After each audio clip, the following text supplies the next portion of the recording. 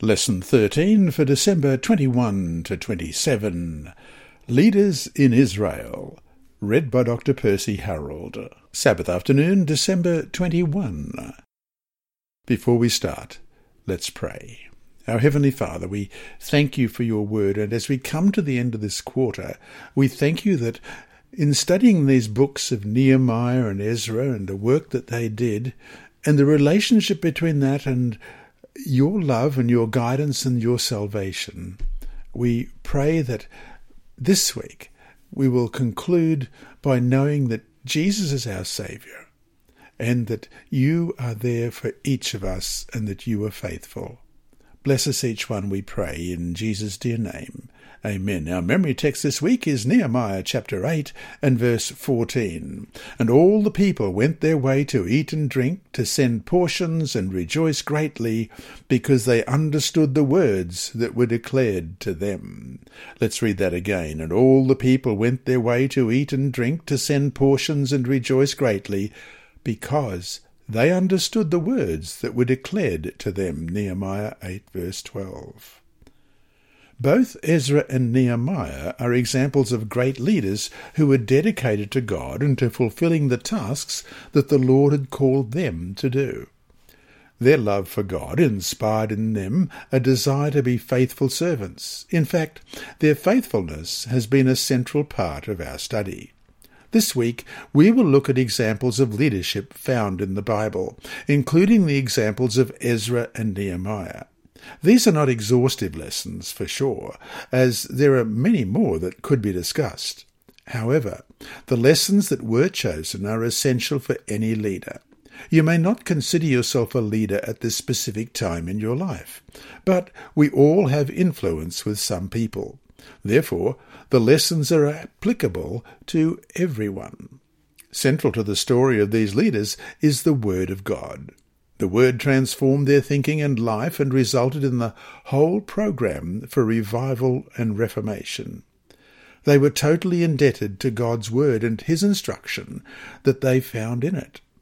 In the same way, no matter who we are and whatever our role is, we must keep the Word of God central to how we live as Seventh-day Adventist Christians.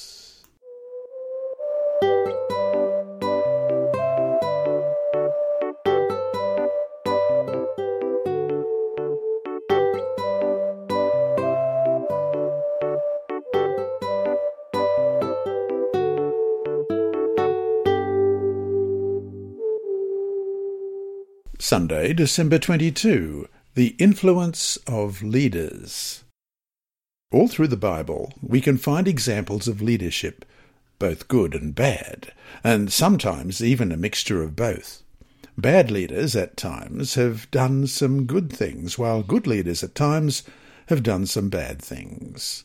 After all leaders are human beings and, as such, are capable of both good and evil, or doing right and wrong.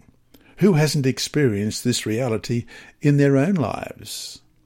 The problem, however, is that when you are a leader, you exert great influence, either for good or bad.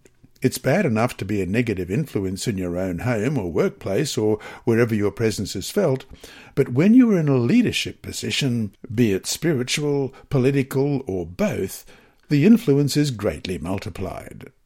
How crucial, then, that in whatever your role, but especially as a leader, you reflect the principles and teachings of Scripture. Question: look up the following texts. What kind of examples of leadership do we find there? If good, explain why it was good. If bad, explain why it was bad. First of all, we'll look at Rehoboam in 1 Kings chapter 12, verses 1 to 16. And Rehoboam went to Shechem, for all Israel had gone to Shechem to make him king.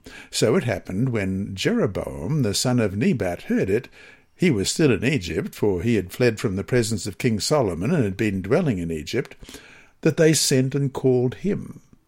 Then Jeroboam and the whole assembly of Israel came and spoke to Rehoboam, saying, Your father made our yoke heavy. Now therefore lighten the burdensome service of your father and his heavy yoke which he put on us, and we will serve you.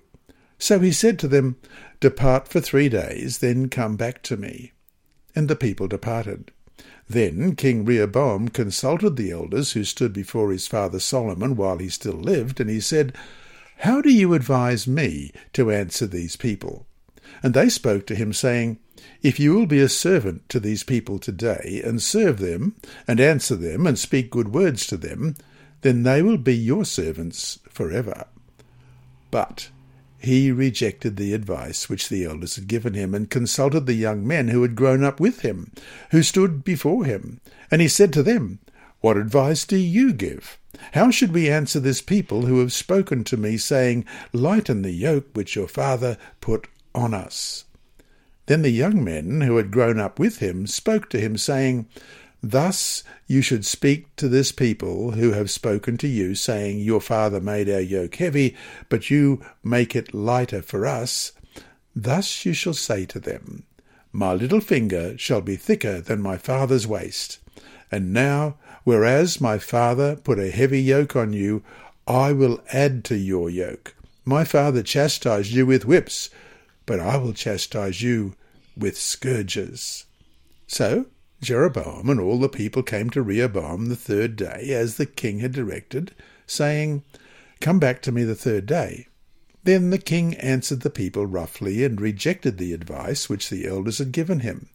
And he spoke to them according to the advice of the young men, saying, "My father made your yoke heavy, but I will add to your yoke. My father chastised you with whips, but I will chastise you with scourges."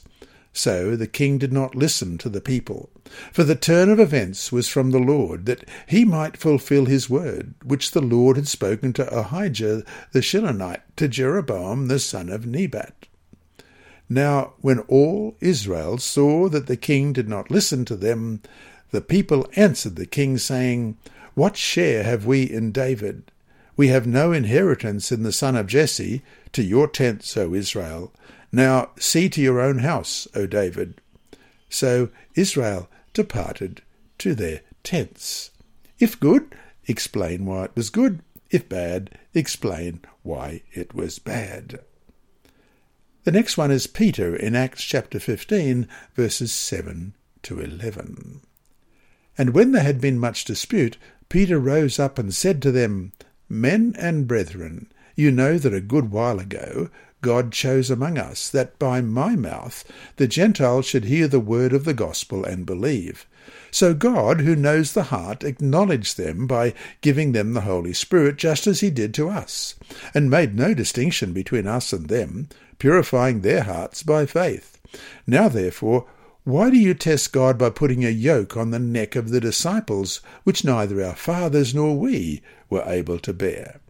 But we believe that through the grace of the Lord Jesus Christ we shall be saved in the same manner as they.'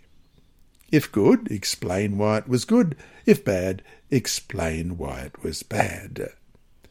And then Josiah in 2 Kings 23, verses 1 to 10. "Now the king sent them to gather all the elders of Judah and Jerusalem to him. The king went up to the house of the Lord with all the men of Judah, and with him all the inhabitants of Jerusalem, the priests and the prophets and all the people, both small and great. And he read in their hearing all the words of the book of the covenant, which had been found in the house of the Lord. Then the king stood by a pillar and made a covenant before the Lord, to follow the Lord and keep his commandments and his testimonies and his statutes with all his heart and all his soul, to perform the words of this covenant that were written in this book. And all the people took a stand for the covenant. And the king commanded Hilkiah the high priest, the priests of the second order, and the doorkeepers, to bring out of the temple of the Lord all the articles that were made for Baal, for Asherah, and for all the host of heaven, and he burned them outside Jerusalem in the field of Kidron, and carried their ashes to Bethel. Then he removed the idolatrous priests whom the kings of Judah had ordained to burn incense on the high places in the cities of Judah and in the places all around Jerusalem, and those who burned incense to Baal, to the sun, to the moon, to the constellations, and to all the host of heaven. And he brought out the wooden image from the house of the Lord, to the book Kidron outside Jerusalem, burned it at the brook Kidron, and ground it to ashes, and threw its ashes on the graves of the common people. Then he tore down the ritual booths of the perverted persons that were in the house of the Lord, where the women wove hangings for the wooden image, and he brought all the priests from the cities of Judah, and defiled the high places where the priests had burnt incense, from Geba to Beersheba. Also he broke down the high places of the gates, which were at the entrance of the gate of Joshua, the governor of the city, which were to the left of the city gate. Nevertheless, the priests of the high places did not come up to the altar of the Lord in Jerusalem, but they ate unleavened bread among their brethren. And he defiled Tophah, which is in the valley of the son of Hinnom, that no man might make his son or his daughter pass through the fire to Molech. If good, explain why it was good. If bad, explain why it was bad. And then Deborah in Judges chapter 4, verses 1 to 16. When Ehud was dead, the children of Israel again did evil in the sight of the Lord. So the Lord sold them into the hand of Jabin king of Canaan, who reigned in Hazor. The commander of his army was Sisera, who dwelt in Harosheth Hagoyim. And the children of Israel cried out to the Lord, for Jabin had 900 chariots of iron, and for 20 years he had harshly oppressed the children of Israel.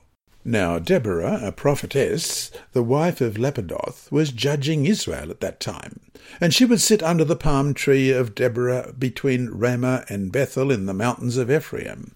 And the children of Israel came up to her for judgment.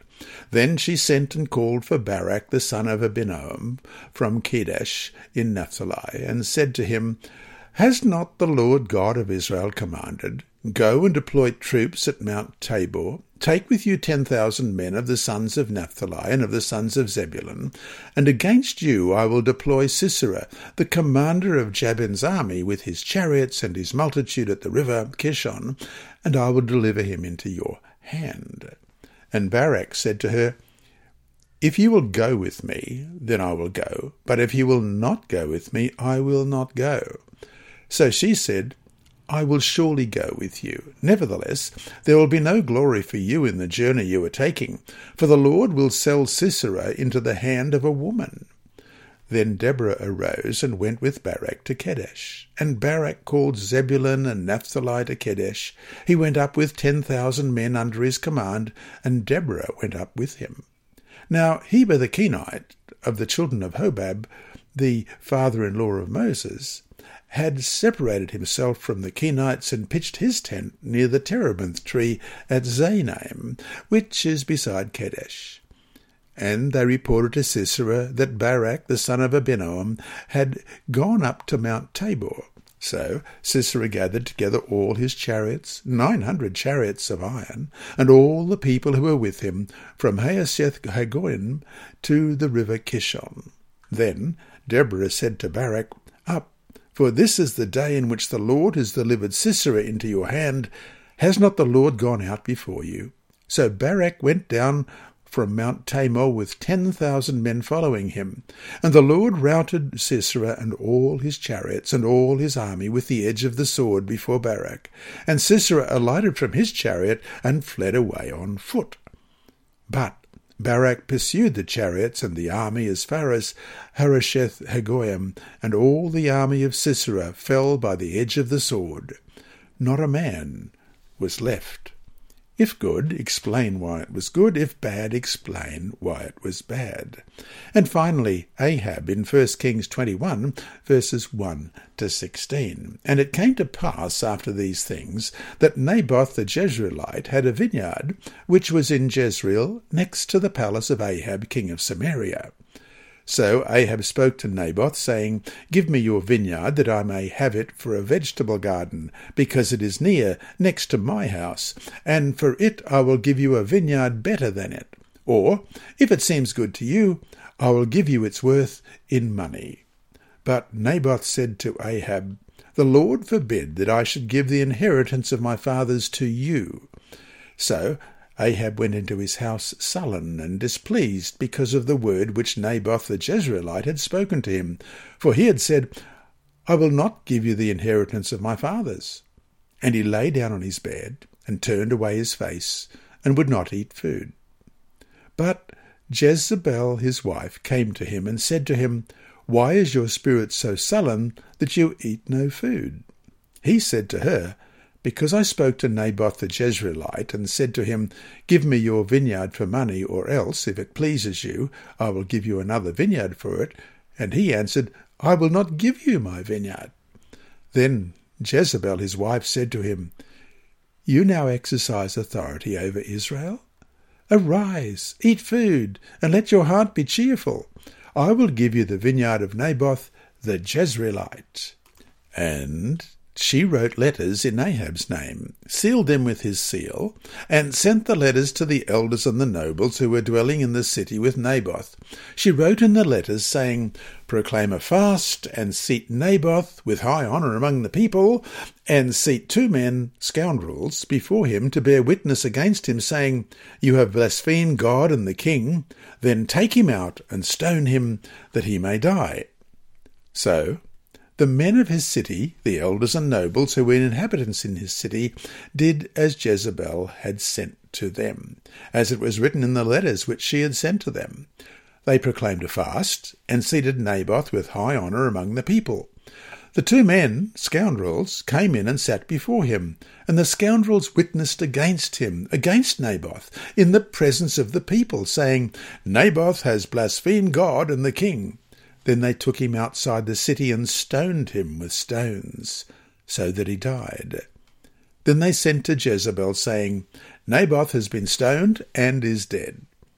And it came to pass, when Jezebel heard that Naboth had been stoned and was dead, that Jezebel said to Ahab, Arise, take possession of the vineyard of Naboth the Jezreelite, which he refused to give you for money, for Naboth is not alive, but dead. So it was, when Ahab heard that Naboth was dead, that Ahab got up and went down to take possession of the vineyard of Naboth the Jezreelite. If good, explain why it was a good example. If bad, explain why it was bad. And so to finish today, though just a smattering, what lessons can we take away from these stories about what makes good and bad leadership? And how can we apply what we learn to ourselves in whatever roles we are in?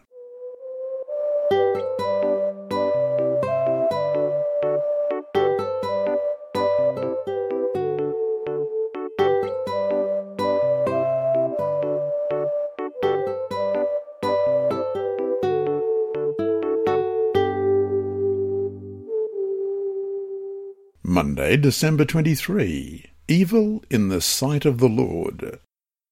Question. Look at the following texts. What do they tell us about these leaders and their influence over the people they ruled?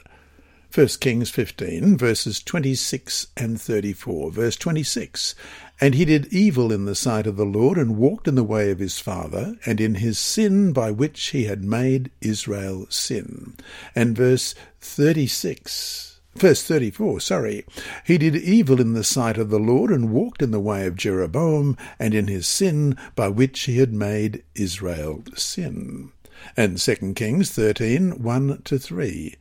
In the 23rd year of Joash, the son of Ahaziah, king of Judah, Jehoahaz, the son of Jehu, became king over Israel in Samaria, and reigned 17 years. And he did evil in the sight of the Lord, and followed the sins of Jeroboam, the son of Nebat, who had made Israel sin. He did not depart from them.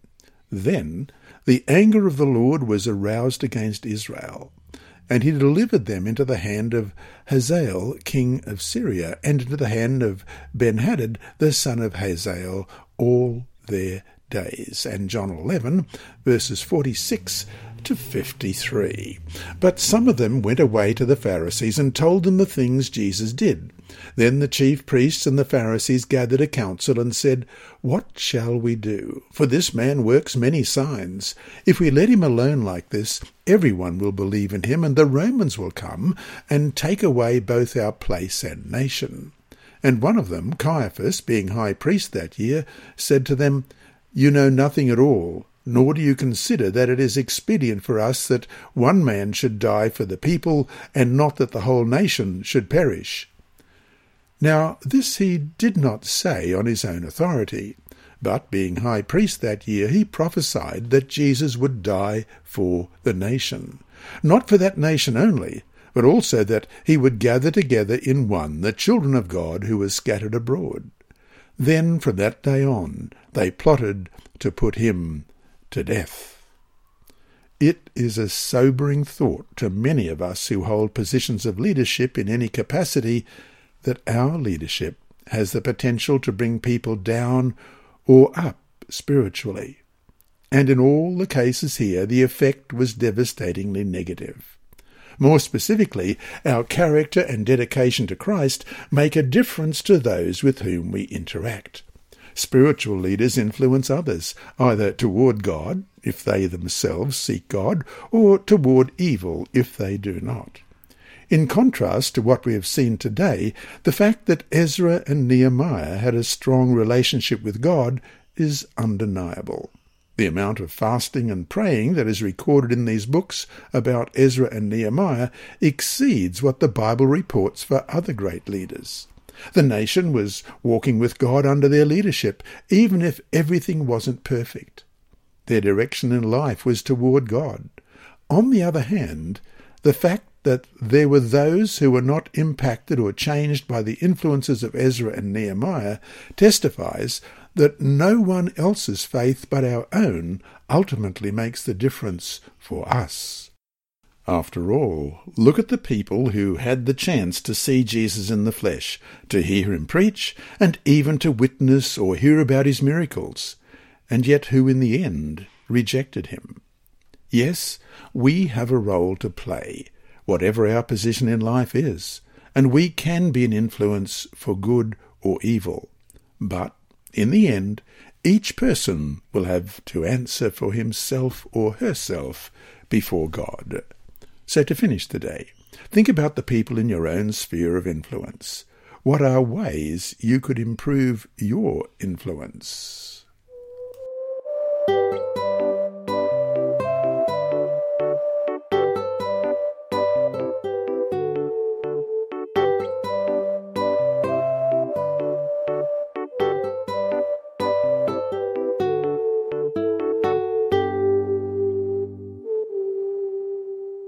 Tuesday, December 24. Courage and Empowerment. Question. Read Nehemiah chapter 4, verses 7 to 23. In what ways did Nehemiah show courage? What gave him this courage? Nehemiah chapter 4, beginning at verse 7. Now it happened when Sanballat, Tobiah, the Arabs, the Ammonites, and the Ashdodites heard that the walls of Jerusalem were being restored and the gaps were beginning to be closed, that they became very angry. And all of them conspired together to come and attack Jerusalem and create confusion.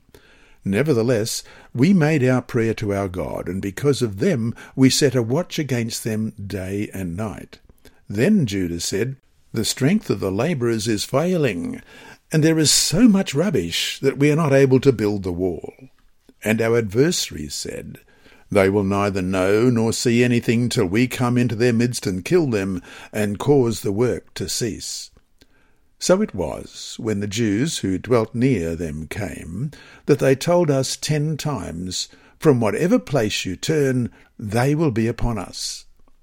Therefore I positioned men behind the lower parts of the wall at the openings, and I set the people according to their families, with their swords, their spears, and their bows. And I looked, and arose, and said to the nobles, to the leaders, and to the rest of the people, "Do not be afraid of them. Remember the Lord, great and awesome, and fight for your brethren, your sons, your daughters, your wives, and your houses." And it happened, when our enemies heard that it was known to us, and that God had brought their plot to nothing, that all of us returned to the wall, every one to his work. So it was, that from that time on, that half of my servants worked at construction, while the other half held the spears, the shields, the bows, and wore armour. and the leaders were behind all the house of Judah. Those who built on the wall and those who carried burdens loaded themselves so that with one hand they worked at construction and with the other held a weapon. Every one of the builders had his sword girded at his side as he built, and the one who sounded the trumpet was beside me. Then I said to the nobles, the rulers, and the rest of the people, "The work is great and extensive, and we are separated far from one another on the wall. Wherever you hear the sound of the trumpet, rally to us there. Our God will fight for us." So we laboured in the work, and half of the men held the spears from daybreak until the stars appeared. At the same time I also said to the people, "Let each man and his servant stay at night in Jerusalem, that they may be our guard by night and a working party by day." So neither I, my brethren, my servants, nor the men of the guard who followed me took off our clothes, except that everyone took them off for washing. Nehemiah stood up against his enemies, who tried to intimidate the Jews. Nehemiah responded by taking the initiative to get the people ready to fight. Nehemiah did not just say, "All right, God, you do it all." Instead, he had the people do their part. They picked up swords and other weapons, while at the same time working to build the wall. The Jews, under the leadership of Nehemiah, did not cower in fear, but rather boldly picked up arms to defend themselves. Nehemiah encouraged the people, believing in them, worked with them, and gave them the responsibility to act. He empowered them to do the work as he delegated and assigned responsibilities. However, Nehemiah didn't just tell the people what to do and then go hide in his room. He stood alongside them and did the hard work that needed to be done. There are times in the Bible when God told people to stand still and watch him fight. And then there are many other instances where God said, "Prepare to act, and I will give you victory." We must do our part if we want to see God's deliverance and blessings. As we read in Prophets and Kings, page 660, in Nehemiah's firm devotion to the work of God and his equally firm reliance on God lay the reason of the failure of his enemies to draw him into their power. The soul that is indolent falls an easy prey to temptation, but in the life that has a noble aim and absorbing purpose, evil finds little foothold. The faith of him who is constantly advancing does not weaken, for above, beneath, beyond, he recognizes infinite love, working out all things to accomplish his good purpose. God's true servants work with a determination that will not fail, because the throne of God is their constant dependence. End of quote. In the end, Nehemiah drew his courage from his understanding of the reality and power of God. And yet, as we have seen, his knowledge of God caused him to act in accordance with his faith. So to finish today, though the context is different, how does what we've seen in Nehemiah reflect the text in James 2, verse 18? But someone will say, "You have faith, and I have works. Show me your faith without your works, and I will show you my faith by my works."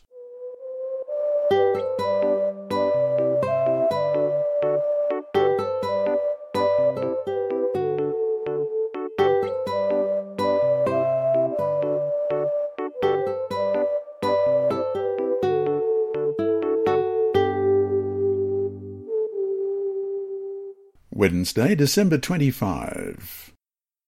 Purpose and Passion. Question: what do the following texts teach us about the driving force in the lives of both Ezra and Nehemiah?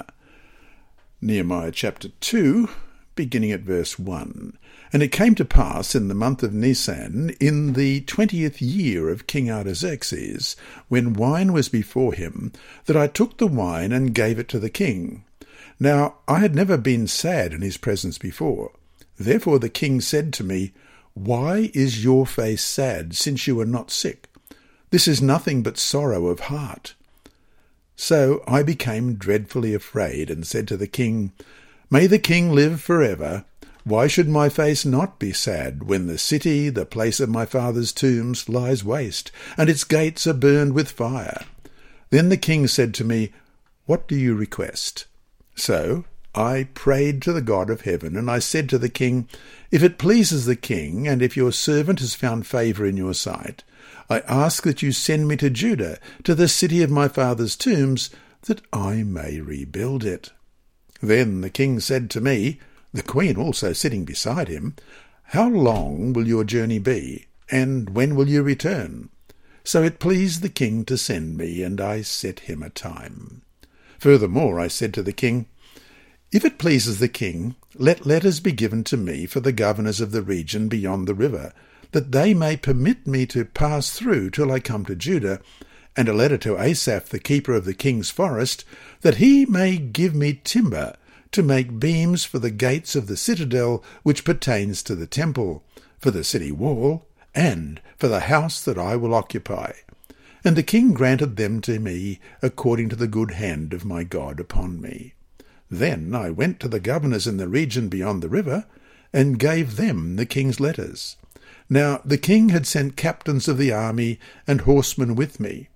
When Sanballat the Horonite and Tobiah the Ammonite official heard of it, they were deeply disturbed that a man had come to seek the well-being of the children of Israel. And Ezra chapter 7, beginning at verse 8. And Ezra came to Jerusalem in the 5th month, which was in the 7th year of the king.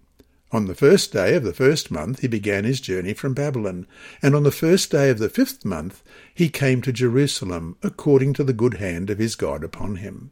For Ezra had prepared his heart to seek the law of the Lord and to do it, and to teach statutes and ordinances in Israel. In all that they did, Ezra and Nehemiah were seeking to see God's will done in the lives of his people. Yes, the people had messed up. Yes, they were punished for it.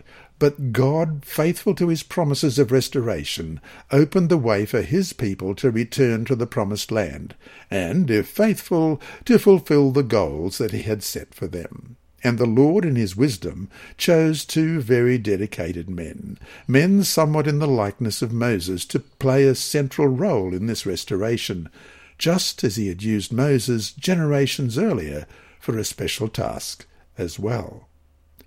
Great leaders like these 2 men have a goal. They have a purpose for living that drives their every action. It could be said that both Ezra and Nehemiah had a purpose in life. They had a vision of where they wanted the people of God to be, and then they put everything into accomplishing the goal. Ezra did this through studying the Scriptures and teaching the people the Word. Nehemiah encouraged the people to do what was right and to stand up boldly for God. Both men wanted to see a restored Jerusalem, but not just a material restoration. They also wanted to see a revival and reformation in the spiritual lives of its inhabitants. That is why they corrected, reproved, and sometimes demanded a certain course of action. Great leaders believe in something greater than the ordinary and the mediocre. Ezra and Nehemiah believed in a loving, powerful God, a God who could do miracles, and they wanted everyone to have a deeper connection with him. Beginning with the first chapter of Nehemiah, the reader is impressed by Nehemiah's dedication to God's cause and also his distress over the plight of his people. In chapter 1, he weeps when he is told of the hardships of the Israelites in Judah. He gets on his knees and pledges to do whatever God calls him to do. Nehemiah appears to be driven by the idea of making a difference in the world. He was a man of action for God. It was not by making the highest salary or having the preeminent position that Nehemiah chose to make a difference, although he had both in Persia, but by going to Judah, to a not-so-prosperous nation with opposition at every step. He stepped out in faith, regardless of the obstacles before him.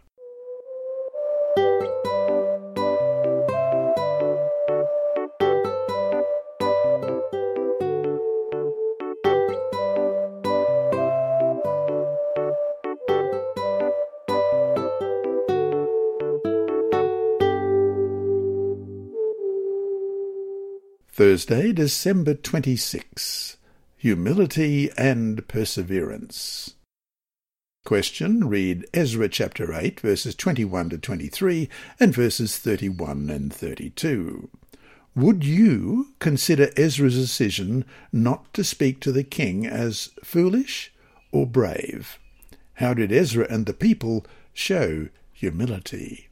Ezra 8, beginning at verse 21. Then I proclaimed a fast there at the river of Ahava, that we might humble ourselves before our God, to seek from him the right way for us and our little ones and all our possessions. For I was ashamed to request of the king an escort of soldiers and horsemen to help us against the enemy on the road, because we had spoken to the king, saying, The hand of our God is upon all those for good who seek him, but his power and his wrath are against all those who forsake him.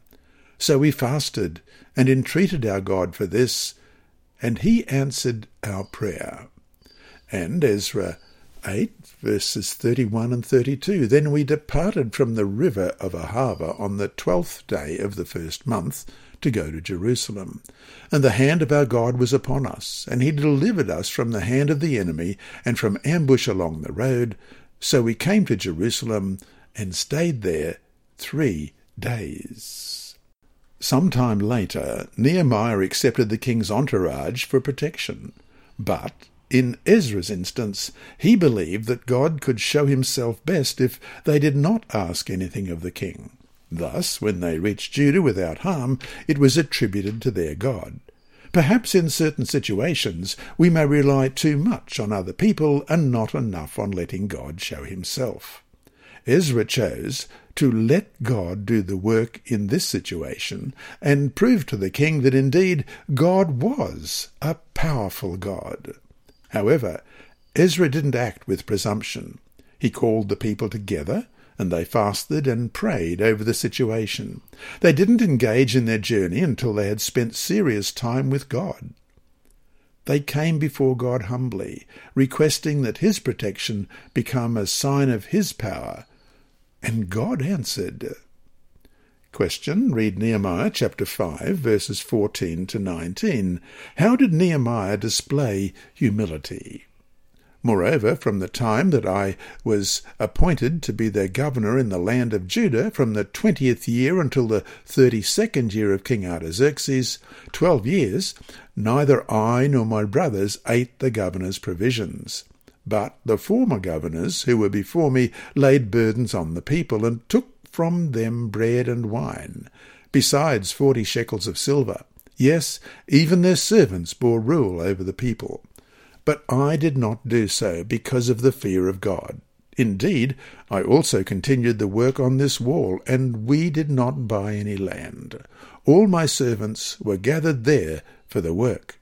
And at my table were 150 Jews and rulers, besides those who came to us from the nations around us.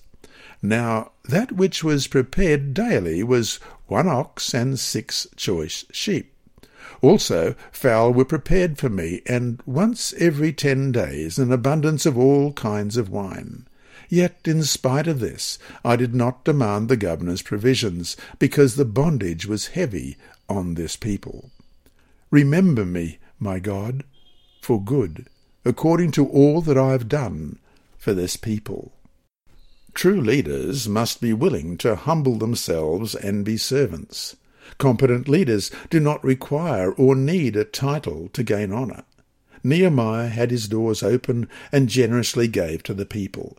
He demonstrated his faith in God, and his incredible dedication to God was an example to the people.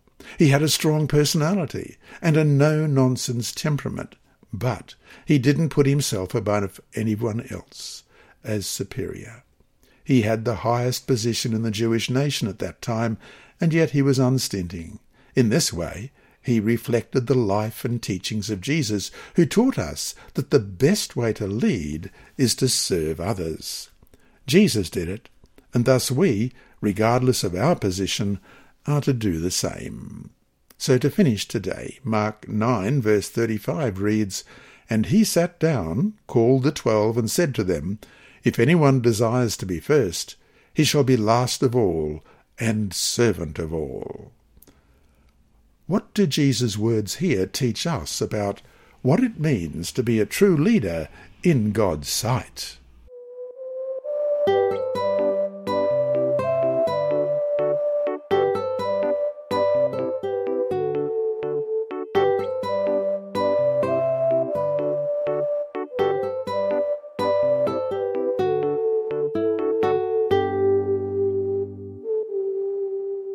Friday, December 27. From the book Patriarchs and Prophets, page 677, we read, "The work of restoration and reform carried on by the returned exiles under the leadership of Zerubbabel, Ezra and Nehemiah presents a picture of a work of spiritual restoration that is to be wrought in the closing days of this earth's history. The remnant of Israel were a feeble people exposed to the ravages of their enemies, but through them, God purposed to preserve in the earth a knowledge of himself and of his law. They were the guardians of the true worship, the keepers of the holy oracles. Varied were the experiences that came to them as they rebuilt the temple and the wall of Jerusalem. Strong was the opposition that they had to meet. Heavy were the burdens borne by the leaders in this work. But these men moved forward in unwavering confidence, in humility of spirit, and in firm reliance upon God, believing that he would cause his truth to triumph. Like King Hezekiah, Nehemiah clave to the Lord, and departed not from following him, but kept his commandments, and the Lord was with him, as it says in 2 Kings 18, verses 6 and 7. End of quote. And that brings us to our 4 discussion questions this week. And someone has asked me online why I don't give answers. Well, I'm just reading. That's my role in providing the Sabbath school lesson as it is written. The question answers are yours. So the 4 discussion questions. Number 1, why should we do all that we can before God to be supportive of our leaders? 2, why is the servant leadership style so difficult, demanding, and at the same time rewarding? Why is it so important for a Christian leader to be a servant as well? 3, in the beginning and at the end of the book, as well as in between, Nehemiah was praying. Both Ezra and Nehemiah were men of prayer. Count carefully how many times the word prayer or prayed is mentioned in the books of Ezra and Nehemiah. These leaders were constantly praying. What should that say to us about our own prayer lives? And 4, for he held fast to the Lord. He did not depart from following him, but kept his commandments, which the Lord had commanded Moses. 2 Kings 18, verse 6. How does one hold fast to the Lord? What does that mean? How does holding fast to the Lord relate to keeping his commandments?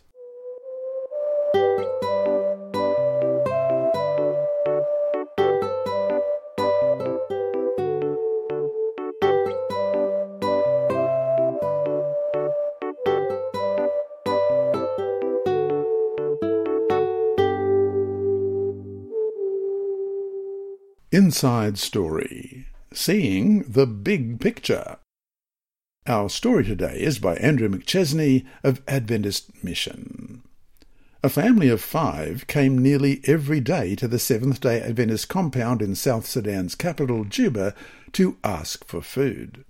Peter Fenoy, a missionary physician running the small Manuki Seventh-day Adventist clinic on the compound, found the family's actions puzzling.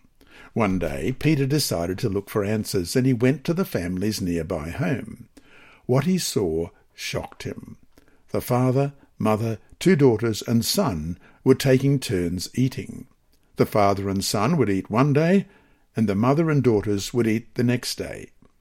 Peter, a native of Argentina, returned to the compound and shared his discovery with his wife Natasha, who was born in South Ossetia, part of the former Soviet Union. We are focusing only on what we are doing, medical work, and forgetting the people around us who need something else, he told her.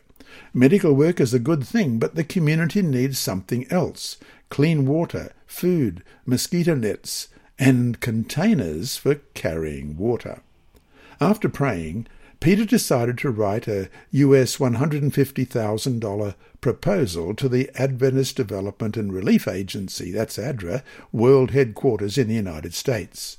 He had never written a project proposal before, but ADRA embraced it and covered its budget. In a short time, the Manuki Seventh-day Adventist Clinic became known as the ADRA Juba Project. It was 2005, months before a peace agreement ended a festering armed conflict. The small clinic expanded its services to offer food and non-food items, water sanitation and emergency assistance. In a single year, the project's funding skyrocketed from $150,000 to $2 million. I was surprised, Peter said. I realized that focusing on people and looking to meet their needs can develop projects that help others. Peter's life changed drastically. ADRA sent him to Andrews University in the United States of Michigan to earn a master's degree in international development. Then he worked for a number of aid agencies, including ADRA, the Danish Refugee Council, World Vision and UNICEF in Jordan, Lebanon, Bolivia, South Ossetia and Russia's Republic of Chechnya. But everything started with one small thing: a desire to understand why a family was asking for food every day. My whole life focused on health before that. I didn't realize that there was something beyond the consulting room, Peter, 39, said in an interview at River Plate Adventist University in South America, his alma mater that sends missionaries like him around the world. Don't just focus on what you have and what you are supposed to do, said Peter, whose photograph appears left here with, I assume that's his wife. Seek to understand what people really need, and then you can offer a better and more Christ-like response. This week's lesson has been read by Dr. Percy Harold from Queensland, Australia. It is brought to you by Hope Channel, the Sabbath School Department, and through the services of Christian Services for the Blind. A video of this podcast also occurs on YouTube. Remember, God is always faithful.